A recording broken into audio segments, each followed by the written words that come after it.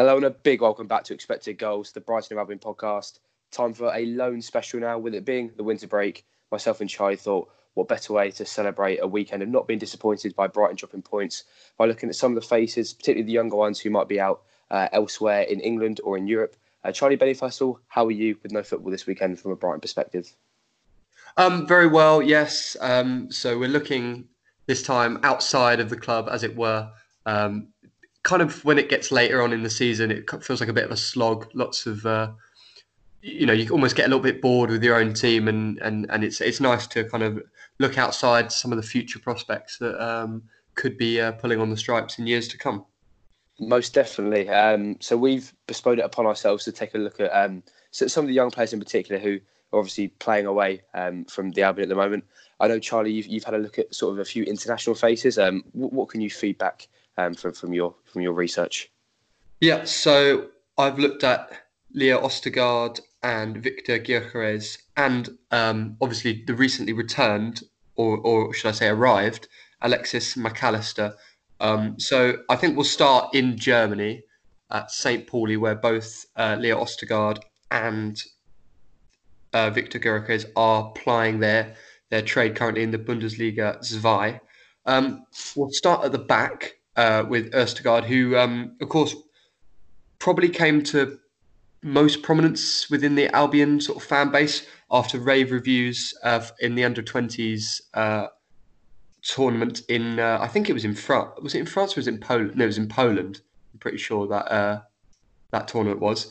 And it was the game where Erling Haaland scored 9 goals. Yeah. So he did pretty well to take the plaudits off the forward. And I'll just read the review from France Football Magazine, which is obviously a very well-respected football magazine across the world.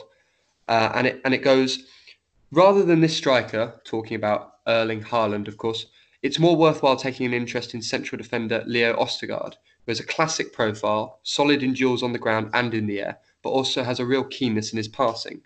Capable of extremely precise long balls, something which shows real technical ability, Ostergaard is remaining patient in the antechamber at Brighton, waiting to debut in a Premier League which seems made to measure for him. So a glowing review there from a very well-respected magazine, and perhaps will fit very well in Potter's style of play, able to play long and short passes very, very well. Hopefully, we can see how Potter wants to work with him upon his return.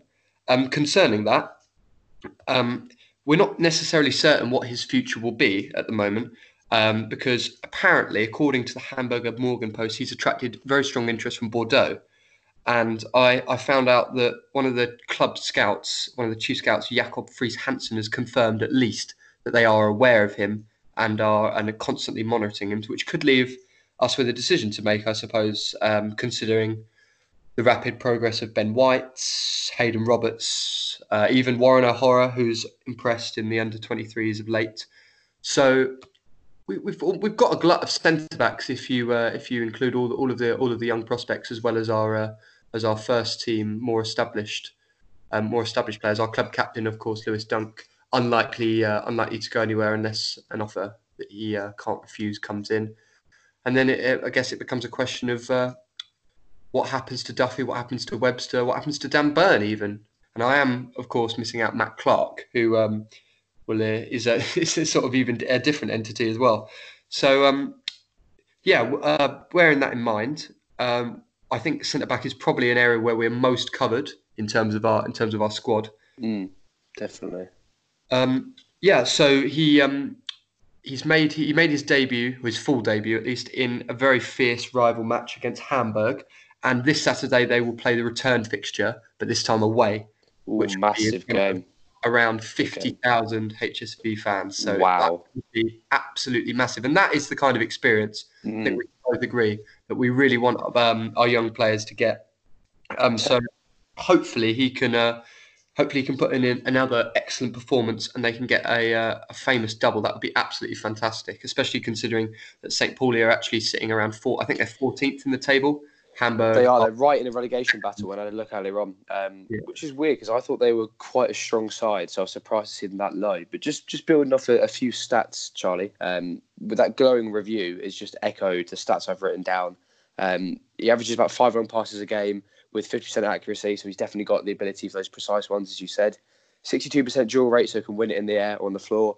In terms of passing, he averages 41 passes a game, the joint most for St. Pauli, by the way, and the most long passes a game he averages for them as well. So, as you say, a real sort of orchestrator at the back for them, much like a Lewis Duncan is for us this season. Ben White will touch on later as well. Having the ability to not just do a certain skill, but in a very high volume for a team, which is certainly impressive at such a young age. Yeah, absolutely. He's putting up really, really good stats, and he's gaining some really, really great reviews. I'll just expand a little bit actually on. Obviously, they've got a huge game coming up this weekend, and as I said, it's a fantastic football education for both Leo and Victor.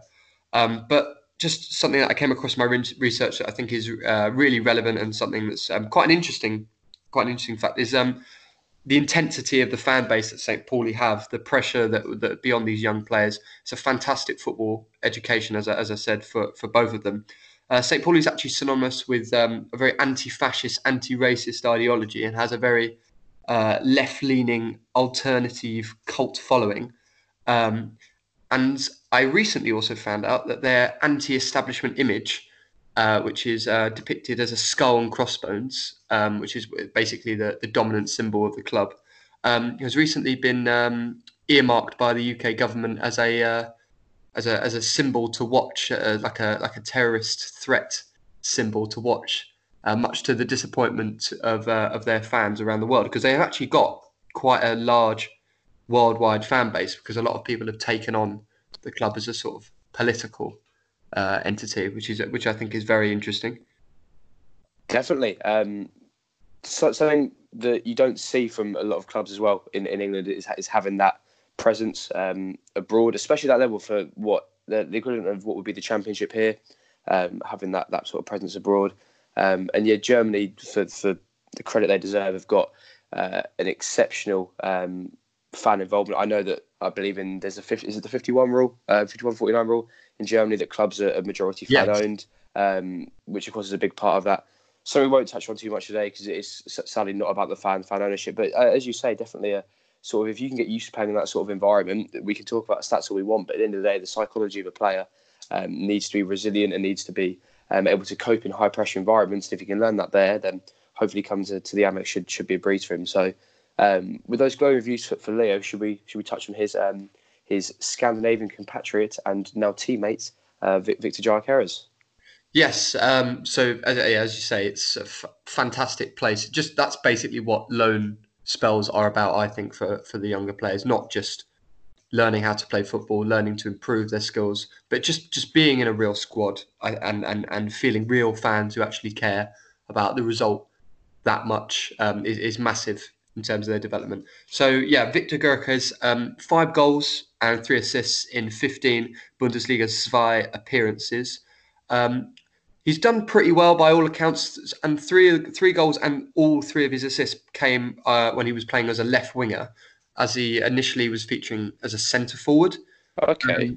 So he's kind of had a little bit of a shift in how he's being used, which appears to have sort of paid off pretty well. I think I saw his recent assist against Holstein Kiel. It was a nice run from the left hand side across to the right. Break the offside trap, a nice ball over the top, controlled, and then a reverse pass into the striker. They unfortunately go on to lose, but that was a really nice passage of play from him, learning to come in off the left-hand side and make runs on the blind side of defenders. I think that's a really potent weapon to his game, it appears. So he's now a significant player for St. Pauli, and looks like they're keen to keep him. I saw that their manager, Jos Luhukay, said of him back in December, so it's a little bit dated, but obviously he's making a good impression, that he plays with all of his heart, an incredible amount of ambition and joy playing for St. Pauli.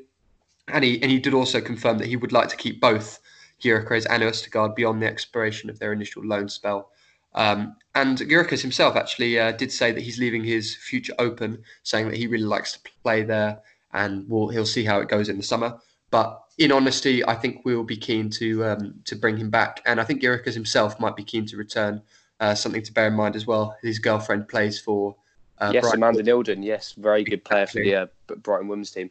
I think this is really highlighting the only flaw in having a good youth system and having good youth players who go out on loan is they get noticed. And this is one of the biggest drawbacks is if you have youth players that are playing really, really well, you've either got to bring them into your first team or they will start saying, look, I want to start looking elsewhere because I've got the talent. So it's sadly a real double-edged sword because, of course, you want to produce the best youth talent that you can, whether that be sort of Brentford have shown as an example to sell players on, or that be to obviously get your results as well. So frustratingly, a big drawback. And someone who looked very good when I watched him, albeit for a very small amount of minutes in the FA Cup last season. And Chris Hughton used him in that wide left role that you sort of spoke about. I remember watching him at West Brom away in the replay. Someone who's got the capability to run with the ball, and having watched him a bit as well when he played for the 23s, looked biologically like a fully built adult amongst the 23s, which sounds a bit stupid to say, but you do see some of these players that biologically think they've got a bit more time to develop, or they don't quite look there yet, especially in terms of muscular definition.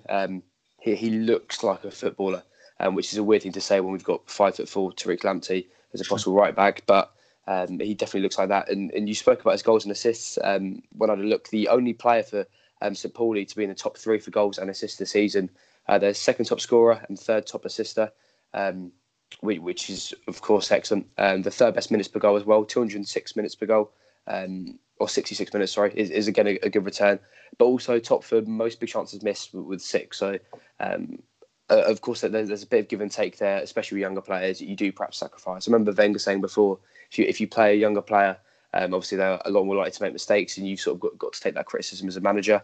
And he's second. You spoke about his runs, second for dribbles per 90, with 1.7, with about half of those coming off in terms of success rate. Definitely a talent from what I've watched. A good striker of the ball. Versatility in the front 3 is something we've obviously touched on in the segment that we unfortunately won't have today in Graham Potter's dream team, but a sort of role and a trait that we've spoken about, Charlie, that is essential for someone to have in a Potter squad. So do you think that sort of versatility could be a defining trait for him to perhaps make a break into the side? Yeah, we would hope so. I think Potter is keen to use whatever he can. He's not. It's tricky because we sort of have a very easily defined, clearly defined even kind of player that Potter might like, which we've kind of explored in Graham Potter's dream team. But equally, he seems able to use, a wide breadth of players. You've got 6'7" Dan Burn, who's been a key member of our squad, and then you've got Tariq Lamptey, who's come in and by all accounts this week has really, really impressed and has got a really, really good drive and energy about him. So could be interesting to see him feature hopefully soon. In terms of his positional versatility, he can play anywhere across the front 3. For example, in the last game that St Pauli had, he only played 62 minutes after, and he was playing on right midfield as well. And this is after he'd featured for 5 entire league games in a row, full 90 minutes. So maybe a bit of an experiment in the last game, featuring on the right hand side instead of on the left, and didn't make it through. So perhaps that didn't work. So I guess being able to play lots of different positions across the front 3 is useful, but inevitably players will have positions that they favour, certainly, which is a big talking point relating to Alexis Mac Allister. A lot of people have considered where he'll play in our system and where he'll fit in as a defining feature of how well he'll do. Definitely. I think that's the same thing for sort of any player is the age-old argument of do you build a system around players or players around a system, which is, of course, the headache Graham Potter has. So you mentioned Mac Allister. We will touch him. I think we save him to the end, Charlie. As we can obviously possibly discuss him with our upcoming game on Saturday away at Sheffield United. Not Sheffield. For anyone referring to them, please do not call them Sheffield. There are 2 teams in Sheffield. I know the other ones aren't very good, but Sheffield United. So we'll park Alexis for now, and we'll touch on a few that are geographically and metaphorically a bit closer to home in terms of our championship contingent. So I'll run through a few of these a bit faster pace. Christian Walton, someone who, of course, hasn't played a lot for the Albion, had loan spells, of course, previously going out on loan, and is now at Blackburn doing very, very well for himself. Second most clean sheets in the Championship, by the way, only better by Kiko Casilla, who I know is in horrific form but kept a lot at the start of the season. Is there an argument for him to perhaps be second choice keeper next season, or in which case, if he's not, maybe look to sell him and maybe make a bit of money for him because he's 24 now? Yeah, this is actually a really interesting question that I've thought about. It's a question of, and you kind of touched on it a little bit with the centre back situation. What do you do when your academy almost starts eating itself in terms of the players that it produces? The conveyor belt just catches up with each other, and it just becomes a bit of a mess. You've got Matty Ryan, who's an established number one. Steele and Button probably unlikely to go anything beyond sort of steadfast backup. And then you've got Christian Walton, who's been on our books for quite a while now after signing from Plymouth. And it's kind of flirted with the idea of coming into the first team, but we've persisted with the idea that he needs to be loaned out and get some good experience, kind of akin to Jack Butland, I believe. He went to Birmingham in the Championship originally for quite a while, and then went and played, obviously, and did really well in the Premier League. Then you've got Tom McGill, who's doing pretty well, I think, who had been doing pretty well in the under-23s and has since made a move to Crawley. You've got Hugo Keto, who I think is a pretty able deputy. And then you've got his name just escapes me. Carl Rushworth. Yeah, Carl Rushworth at Worthing. Carl Rushworth. Yes. Bit embarrassing there, but it just completely escaped my thoughts. That's okay. We've got so many keepers. It's easy to figure out. We might have to start playing 2 or 3. We'll just exactly. Has anyone ever done that? Like brought on another keeper, but not played them in goal, like near the goal. David James. Yeah, maybe we should. Near the goal. We've sorted our game management strategy now, right? We're putting Christian Walton on the bench. We're gonna put Carl Rushworth on as well after that great save that he made at the weekend.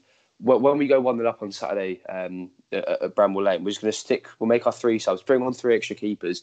They can all just stand in the goal, and we'll just rotate who the keeper is. A bit like a rush goalie. We'll just say, we're just going to rotate around. But no, that they are, as you say, an excellent batch of keepers who are perhaps victims of their own circumstance in the sense that only one of them can play at any one time. And it is a real headache. Charlie, if you were Graham Potter, what would you do? Which I know is a hard question. Well, in this instance, I don't think it's necessary to oust Matty Ryan from his starting berth. Walton, by all accounts, has done really well in the Championship. Lots of clean sheets, a couple of penalty saves as well, I believe, and has really kind of built up a good reputation in the second tier. So, do you know, it's funny. That's what I said about the idea of your sort of academy swallowing itself. So Tom McGill is Carl Rushworth. There we go.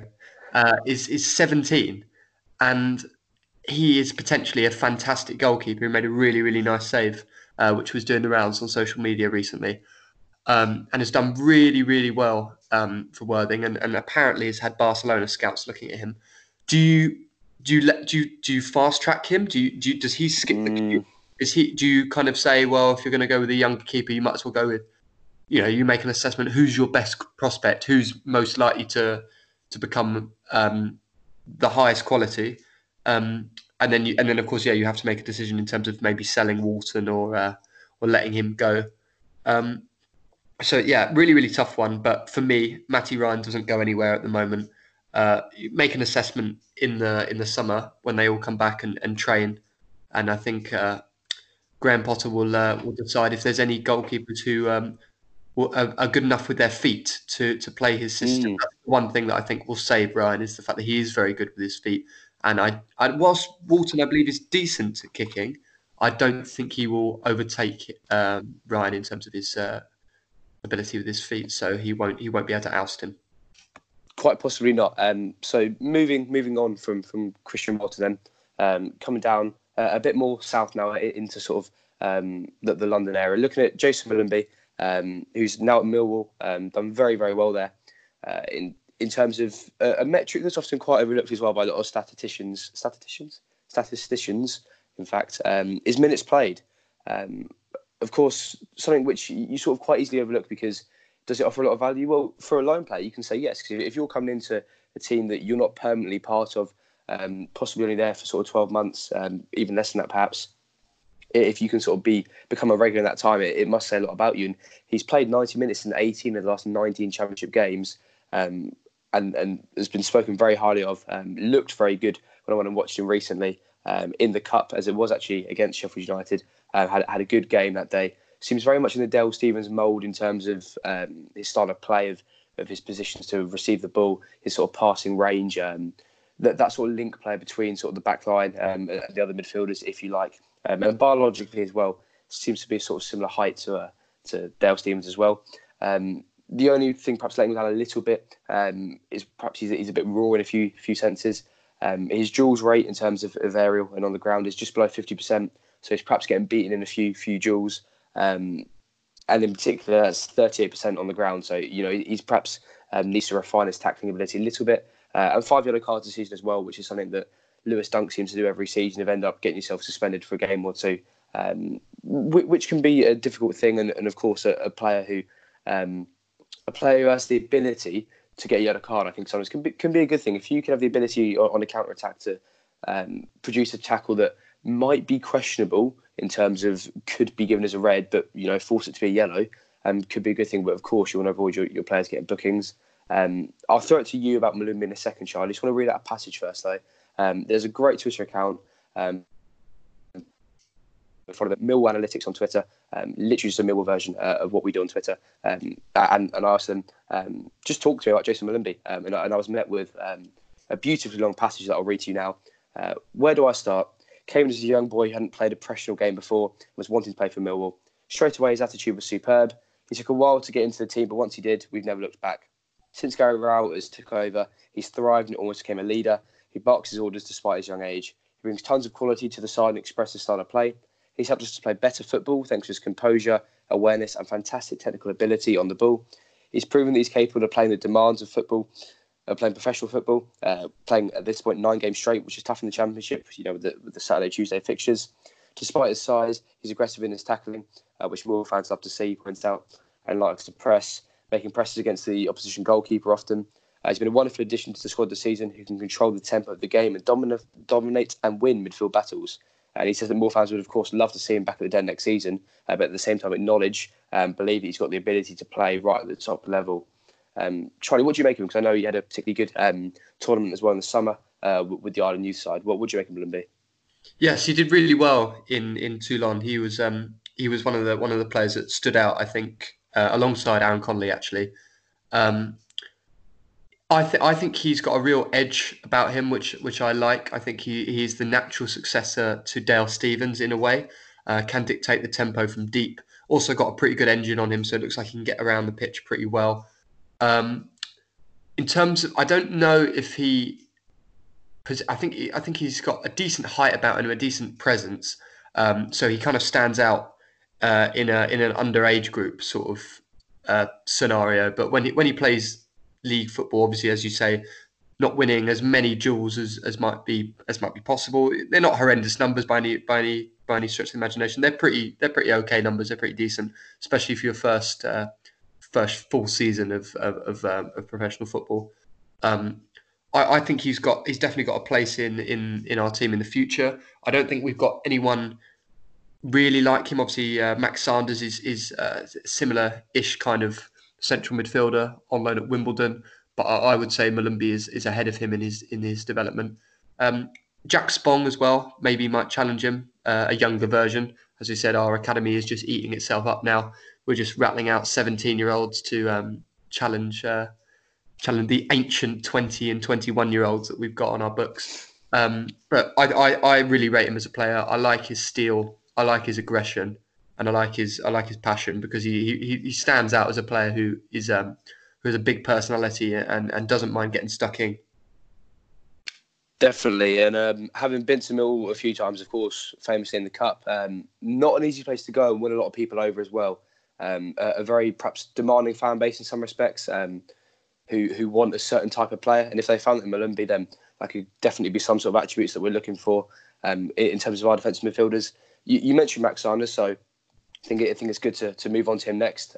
Scored his first professional goal of the weekend, an absolute corker of a goal, by the way. About 25 yards out, he's curled it top left corner. Someone who was part of the promotion campaign with the 23s under Simon Rusk, and has done really, really well at Wimbledon. Of course, a side who renowned for playing at an incredibly small ground. I believe the smallest in the Football League. Not a massive budget. Real sort of a small fish, of course, having famously reformed. In terms of his numbers, he's one of their sort of top players in terms of volume of output. So averages about a chance created per game, which is the second most of any Wimbledon player. 2 tackles per game, 1 interception, 1 clearance and 1 dribble per game. So a real sort of rounded output. And those numbers put him in the top 2 for all of those. And 78% dribble success as well is, despite sort of his low output, a very good completion rate. The third highest rating, and we'll touch on that later on in Strictly Come Dancing. But again, as we were sort of talking about the ability to dictate play and play those long passes, the third most long passes per 90 at 3.1. And his passes, 25.5 per game, the most of any Wimbledon player. And 77% pass completion rate is also the best completion rate of any Wimbledon player. So not only the players of the likes of Ostergaard managing to do it over in Germany, but we've sort of got players out on loan who are putting up, the lead numbers despite their young age, which I think on its own, Charlie, is very impressive, especially in a league which obviously we've been in not too long ago in League One, which isn't an easy league to try and play past football at all. What are your thoughts on Max Sanders? Yeah, sort of similar kind of reviews in terms of style for to Jason Malumbi. He's also played international football, obviously, at an under 20s, or is it under 20s, under 19s level, and under 19s done really, really well there. He was quite a prominent figure in that team, featured in a couple of international games and done pretty well by all accounts. This is a really good test for him to play in League One. He's featured regularly, but obviously, as you mentioned, he hasn't been able to score his first goal up until very recently. Playing central midfield, you don't necessarily expect a massive output in terms of goals and assists. Maybe you're just more of a functional, unglamorous kind of player in terms of distributing the ball into areas and to more dangerous attacking players. But that again depends on from team to team and from system to system. I think he's a player again who can cover a lot of ground. A player who's learning tactically in terms of positional sense. I think a couple of games I've seen this season, he's very enthusiastic kind of mover. Likes to press aggressively at times, maybe not entirely in the best times, but he's certainly got a massive future ahead of him. I think Chris Hughton featured him on the bench at Old Trafford in the FA Cup 2 years ago. Was it 2 years ago? Yeah, 2 years ago. Yes, yeah, when we lost, yeah. I was there for that game, and it was absolutely freezing. It was hailing it down with snow, really, really cold. But he got to enjoy warming up next to Pogba and Martial, etc. So that was a good experience for him, even though he didn't get on. And now he's only going to improve playing real league football. Definitely. Again, glowing reviews for Max Sanders, someone who as well. I haven't actually had the chance to read it yet, but I believe Andy Naylor has done an article with him and said, I've spoken to him, got a great personality and sort of mentality about him in terms of is how he applies himself and his work ethic, which is, of course, another fantastic trait for a player to have. So moving on then, Matt Clark, someone who we signed, obviously paid a bit of money for in the summer. The first signing for us wasn't under Potter, which is sort of completely forgotten about now, especially with who we will touch on soon. Ben White doing equally as well in the Championship. Matt Clark's gone, from a Brighton perspective, it feels perhaps a bit under the radar this season. Statistically, though, he's been absolutely excellent. Averages 45 passes a game, 73% dual success rate, by the way, which is absolutely fantastic output. And dribble past once in 5 games on average, which is fantastic numbers once again. Averaging almost 2 interceptions per game and a tackle per game, which is 1 yellow card this season. So I feel like he's got that almost old school. I don't like the phrase, but that sort of defensive style about him where his ability in the passing range, as I've seen from watching him at Portsmouth, and I know a few Pompey fans who spoke in real high esteem about him. Really got the ability to perhaps be a real rounded centre back, almost a bit like a Lewis Dunk in that respect, where can almost do it all, which is definitely a fantastic attribute. And I know you've spoken already, Charlie, about academies eating themselves, and although he's perhaps a little bit older in that respect, have we got the same sort of scenario with our back line almost eating itself? Yeah, I think we do. And to be clear, definitely not a bad thing, by any stretch of the imagination. If you've got too many promising young players, I'm sure we'll figure a way to sort it out and separate out who we want to keep and who we want to move on. The majority of young players, of course, don't make it. So players can show a lot of promise like they're doing now and completely fall off, go out on loan to league football and not cut it, and that, that happens very frequently. In terms of Matt Clark, it looked like over the first few games of the season, 5-6 games of the season, that we might have the two best English centre backs not in the Premier League in Ben White and Matt Clark. Absolute rave reviews, infighting from between Derby and Leeds fans over whose was better. Derby have kind of had a bit of a topsy-turvy season. Obviously, a lot of controversies, a lot of things going wrong for them. I feel a bit sorry for their manager trying to kind of manage and keep the calmness and achieve what they want to do with a bit of a shambles going on at the moment. I think Matt Clark is, by all accounts, perhaps not quite as good on the ball as Ben White or other centre backs, but very, very strong in the air, aggressive in jaws, and can actually bring the ball out with his feet pretty well. So not necessarily distribution, but can carry the ball very nicely out of defence, and has scored a couple of really nice goals for Portsmouth, doing exactly that, bringing the ball out of defence and then dribbling through. So maybe he offers something similar to what Webster can. So perhaps we own, we have a monopoly on English centre backs who can bring the ball out with at their feet. So maybe if Webster doesn't quite adapt to Premier League life, obviously I think he started okay. To be honest, I think he's had a couple of really poor games, but it's a tricky process, and he's not old or experienced, so he has to learn those things. If things don't work out with him, we've got a ready-made replacement in Matt Clark. Definitely, that's a very good assessment of the current situation. So building on Matt Clark, of course, part of the coaching staff now as well at Derby, Liam Rosenior is of course there. I believe working with the 23s. So perhaps someone as well who could make a return to the Albion in some form or another. We'll go on to Ben White now, and then we'll finish with Alexis Mac Allister. I'm not going to chat too much about him. I'll throw it over to you, Charlie. Give me your assessment on Ben White this season. Yeah, Ben has been, for lack of a better term, an absolute revelation. He has impressed pretty much everybody who's watched him.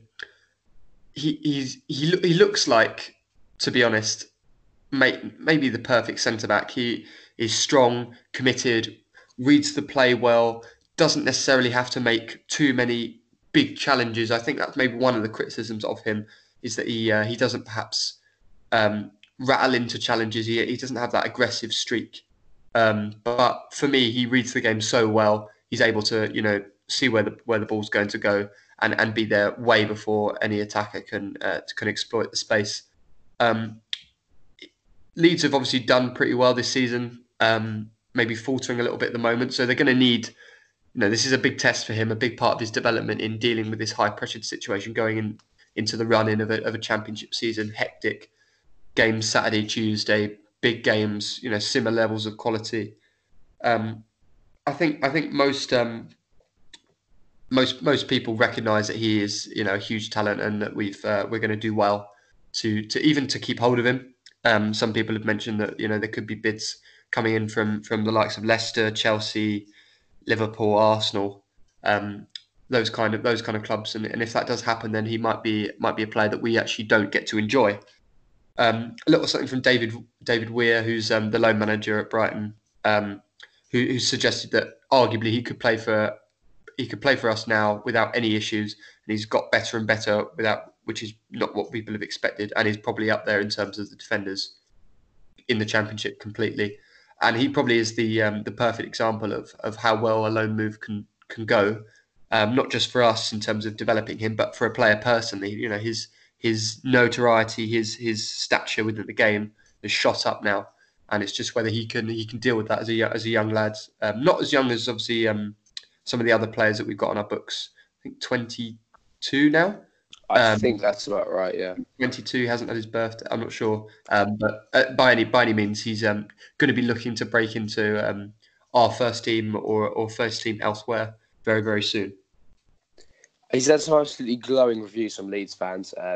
Of course, another club that aren't always the easiest to please in terms of players, and of course, don't seem to take too much of a liking to us either. So for them to praise one of our players so well, perhaps reflects very well on us as a club and the academy once again, producing a lot of quality players, as we've said, almost eating itself in doing so. One of the reviews that is particularly glowing, another great account for you to all go look at on Twitter that posts a lot of great Ben White related stuff. All stats aren't we? John, who's part of the page there, was kind enough to send me a review of Ben White this season. So I'll let you take a listen to that now. I think it's fair to say that when Ben White arrived at Leeds, having played loan spells in Peterborough and Newport, the Leeds fans were a little bit hesitant, perhaps, to suggest that he might become the footballer that he has become since then. But obviously, there's been very little sense that there were simply league effects at play. Ben White has been absolutely brilliant from start to finish, pretty much for Leeds United. He's played every minute in the league. He's contributed to 13 clean sheets, which is the most in the league. And he has just fitted into Marcelo Bielsa's system absolutely perfectly. In terms of his attributes, this season he's made 2.4 interceptions per 90, which is the second most in the league. He clearly has anticipation and judgment as key attributes. He's also very, very adept at passing, as you might imagine, given that he is playing in a Bielsa system, which is very high possession. As systems go, he has 85% pass accuracy through the season as well. In terms of maybe some of his less good attributes, we could have seen probably some improvement in terms of his aerial performances. We've played him as a centre back, obviously, but against teams that have played long ball or direct. For example, we played against Huddersfield. They looked to go long, hit big target men, and then press high and heavy in the second ball and try and gegenpress against that. We saw a little bit more flakiness from him, and so I think that is certainly an area that we could see some improvement from. We've also seen him played in central defensive midfield a couple of times, which hasn't particularly worked either. Although I think that's probably somewhat of an unfair point of comparison, especially when our central defensive midfielder in Calvin Phillips is so adept. But yeah, Ben White has been the sort of central defender that we're not used to seeing at Elland Road. Certainly not since the time of Rio Ferdinand, who I actually think is probably quite a good point of comparison to Ben White, an intelligent player who reads the game very well, who is adept at moving the ball, is a good ball player, a good ball carrier, and just very, very intelligent when it comes to moving, as you might expect from a player who's now been coached by Marcelo Bielsa for a good stint of time. In terms of what Brighton fans should expect from him, I suspect that were he to play in Brighton's back line at any point, however unlikely that might be, that he would slot into a Potter system quite well as a result of that. So yeah, all in all, Ben White has been a really impressive centre-back for us, and I am convinced at any rate that he will be playing for a top 5 team in Europe even within the next few seasons. So let's see what happens to him in the future. Obviously talked about a lot compared to the likes of Rio Ferdinand and stuff, which is big praise for Ben White. Do you think he gets into this current Brighton squad? I mean, he's obviously got the accolade of being part of the dream team. Do you think, hypothetically, come the summer, we've stayed up. We've still got Dunk, Burn, Webster.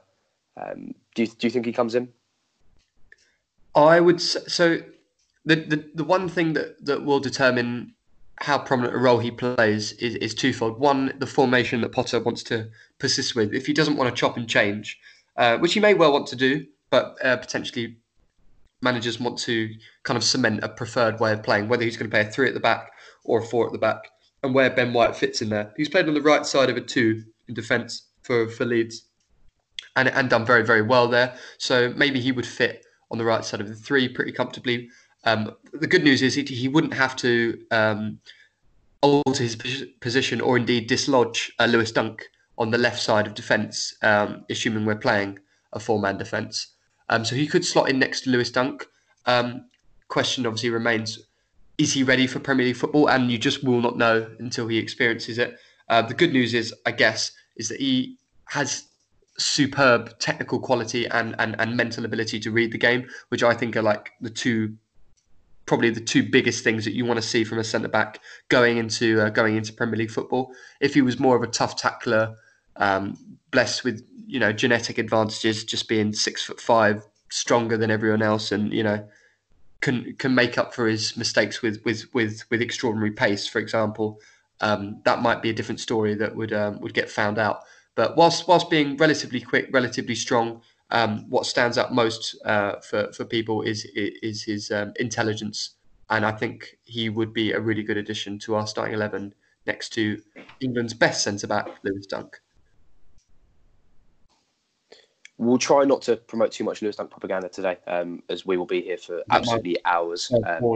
If you would like to hear more Lewis Dunk England propaganda, please take a listen to the last episode, which can be found on the Spotify page or on all other good podcast providing sites.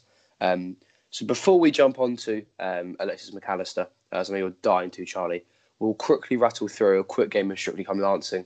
For those of you who aren't aware of how this works, we use SofaScore's rating of either a player's performance over a season or in a specific game. They're rated out of 10 based on a variety of metrics: goals scored, chances missed, passes made, incompleted, dribbles, the lot. You think of it, it's probably in there.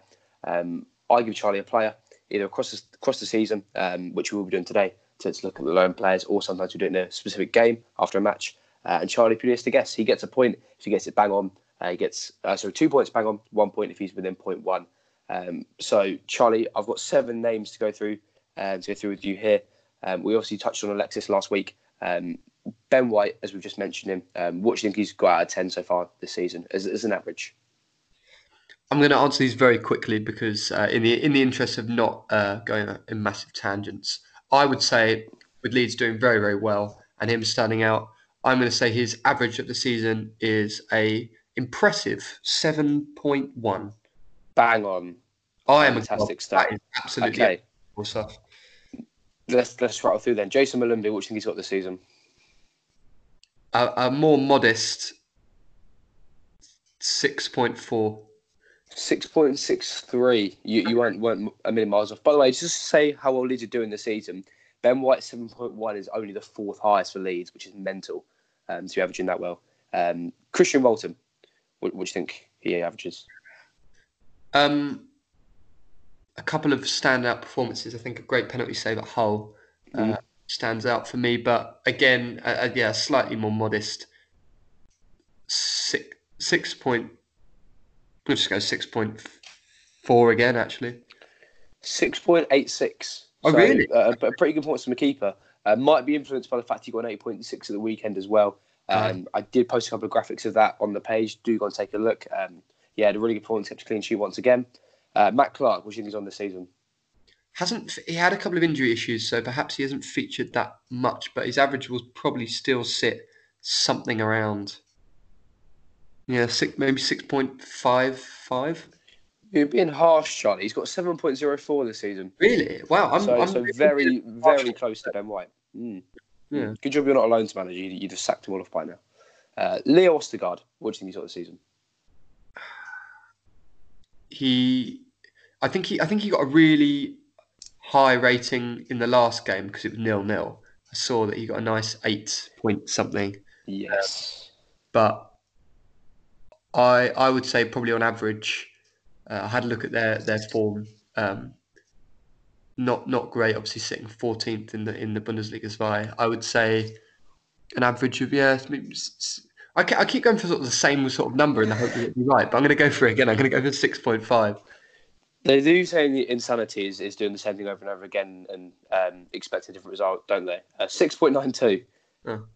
So these players. You'll get there eventually, or you might not if you have the same thing again.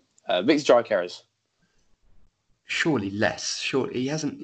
I mean, I'll 6.65. Close, 6.81. And finally, Max Sanders. This has gone very badly, I have to say. You started so well. You were two off the first one. I regret my earlier arrogance, but this was good. If this was cricket, you'd ran for a 2 and you just had dot balls all the way through. Need a big one for you to finish with a flourish, as they say. So yeah, again, he hasn't scored up until last weekend, and Wimbledon sort of an underwhelming season so far. So I think, as far as I'm aware, anyway, I bet they're like top or something now. But I don't think they've been pulling up any trees. I will say 6.72. 7 bang on. So I think they've all surprised you there, which they've all done pretty well. They have done results. Yes, which obviously speaks volumes, as we've spoken so highly about them as well. And of course, now we'll move on to Alexis Mac Allister. In the interest of time, Charlie, I'm going to challenge you, see if you can summarise Alexis Mac Allister in his performance this season and what he might possibly do should he feature, because I think Pop mentioned today that he might well feature on Saturday at Bramall Lane. See if you can do it in 60 seconds. 60 seconds on Alexis Mac Allister. Charlie Benny, take it away. So, Brian Owen has recently said that he would not at all be surprised to see him start on Saturday. So maybe we will actually get to see the great man sooner rather than later. Apparently, he's caught the eye in training. Obviously, little clip of him beating Adam Webster in the air, doing the rounds on Twitter, which a lot of people made a bit of a meal of. So he's just been added as the most recent player into fantasy football. For anyone who's interested, a 5 million midfielder, so a very good value. In terms of his playing style, his heat map indicates that he operates on a sort of a wide left as a central number 10 or a sort of left central midfield role. And he's got relatively infrequent action inside the box, but this is reflected by his love of shooting from distance. So he's probably more likely to pick up the ball from deep and play in and around those half spaces. Despite this, Tim Vickery, the South American football expert, has noted his Tim Cahill-like ability to burst beyond the strikers and get into the box. And he's also suggested that what will define his career, as alluded to earlier, is where he'll actually play. For what it's worth, I think he'd be brilliant as a left-sided attacking midfielder in a 4-2-2-2, or maybe operating centrally in a 4-2-3-1. How much time have I got left? I didn't even start counting, but I thought that was exceptionally succinct, and I loved the passion that was involved in that. I was trying to run through it, but yeah. We'll leave it there, I guess. That's absolutely excellent. I've not watched too much of Alexis this season, but from what I have seen, just reinforcing what you said, Charlie, his love from striking from outside the box. So we look forward to speaking to you next week when he comes off the bench and scores a hat-trick, all goals from 40 yards, and sends it away and into raptures. That is all for this episode. Please do go and take a look at the Twitter page. We post a lot of stuff over there. And as always, if you're going to Bramall Lane this weekend, hopefully we do see a good result. End the unbeaten run would be absolutely fantastic. Oh, winless run, sorry, not unbeaten. I wish it was unbeaten. Winless run. So this was thoroughly enjoyable, I must say, Charlie. We will definitely do another loan special or something sort of similarly themed coming into the season. Maybe something like a recruitment focused one, but something a bit different. But that's all from me. Anything from you, Charlie, before we depart? Nothing from me, but really, really enjoyable episode. I hope you guys have enjoyed listening to us ramble on about some of the great young prospects that we got. And we really do. This is an exciting time for us, I believe. Really, really strong academy. And here's to the future. Definitely. Thoroughly look forward to seeing how all of these prosper. And when we're in the Champions League in 2025 and Ben White's crossing it in for Victor Gyökeres overhead kick, that'll be absolutely delightful. So thank you very much for listening, and we will see you for the next episode.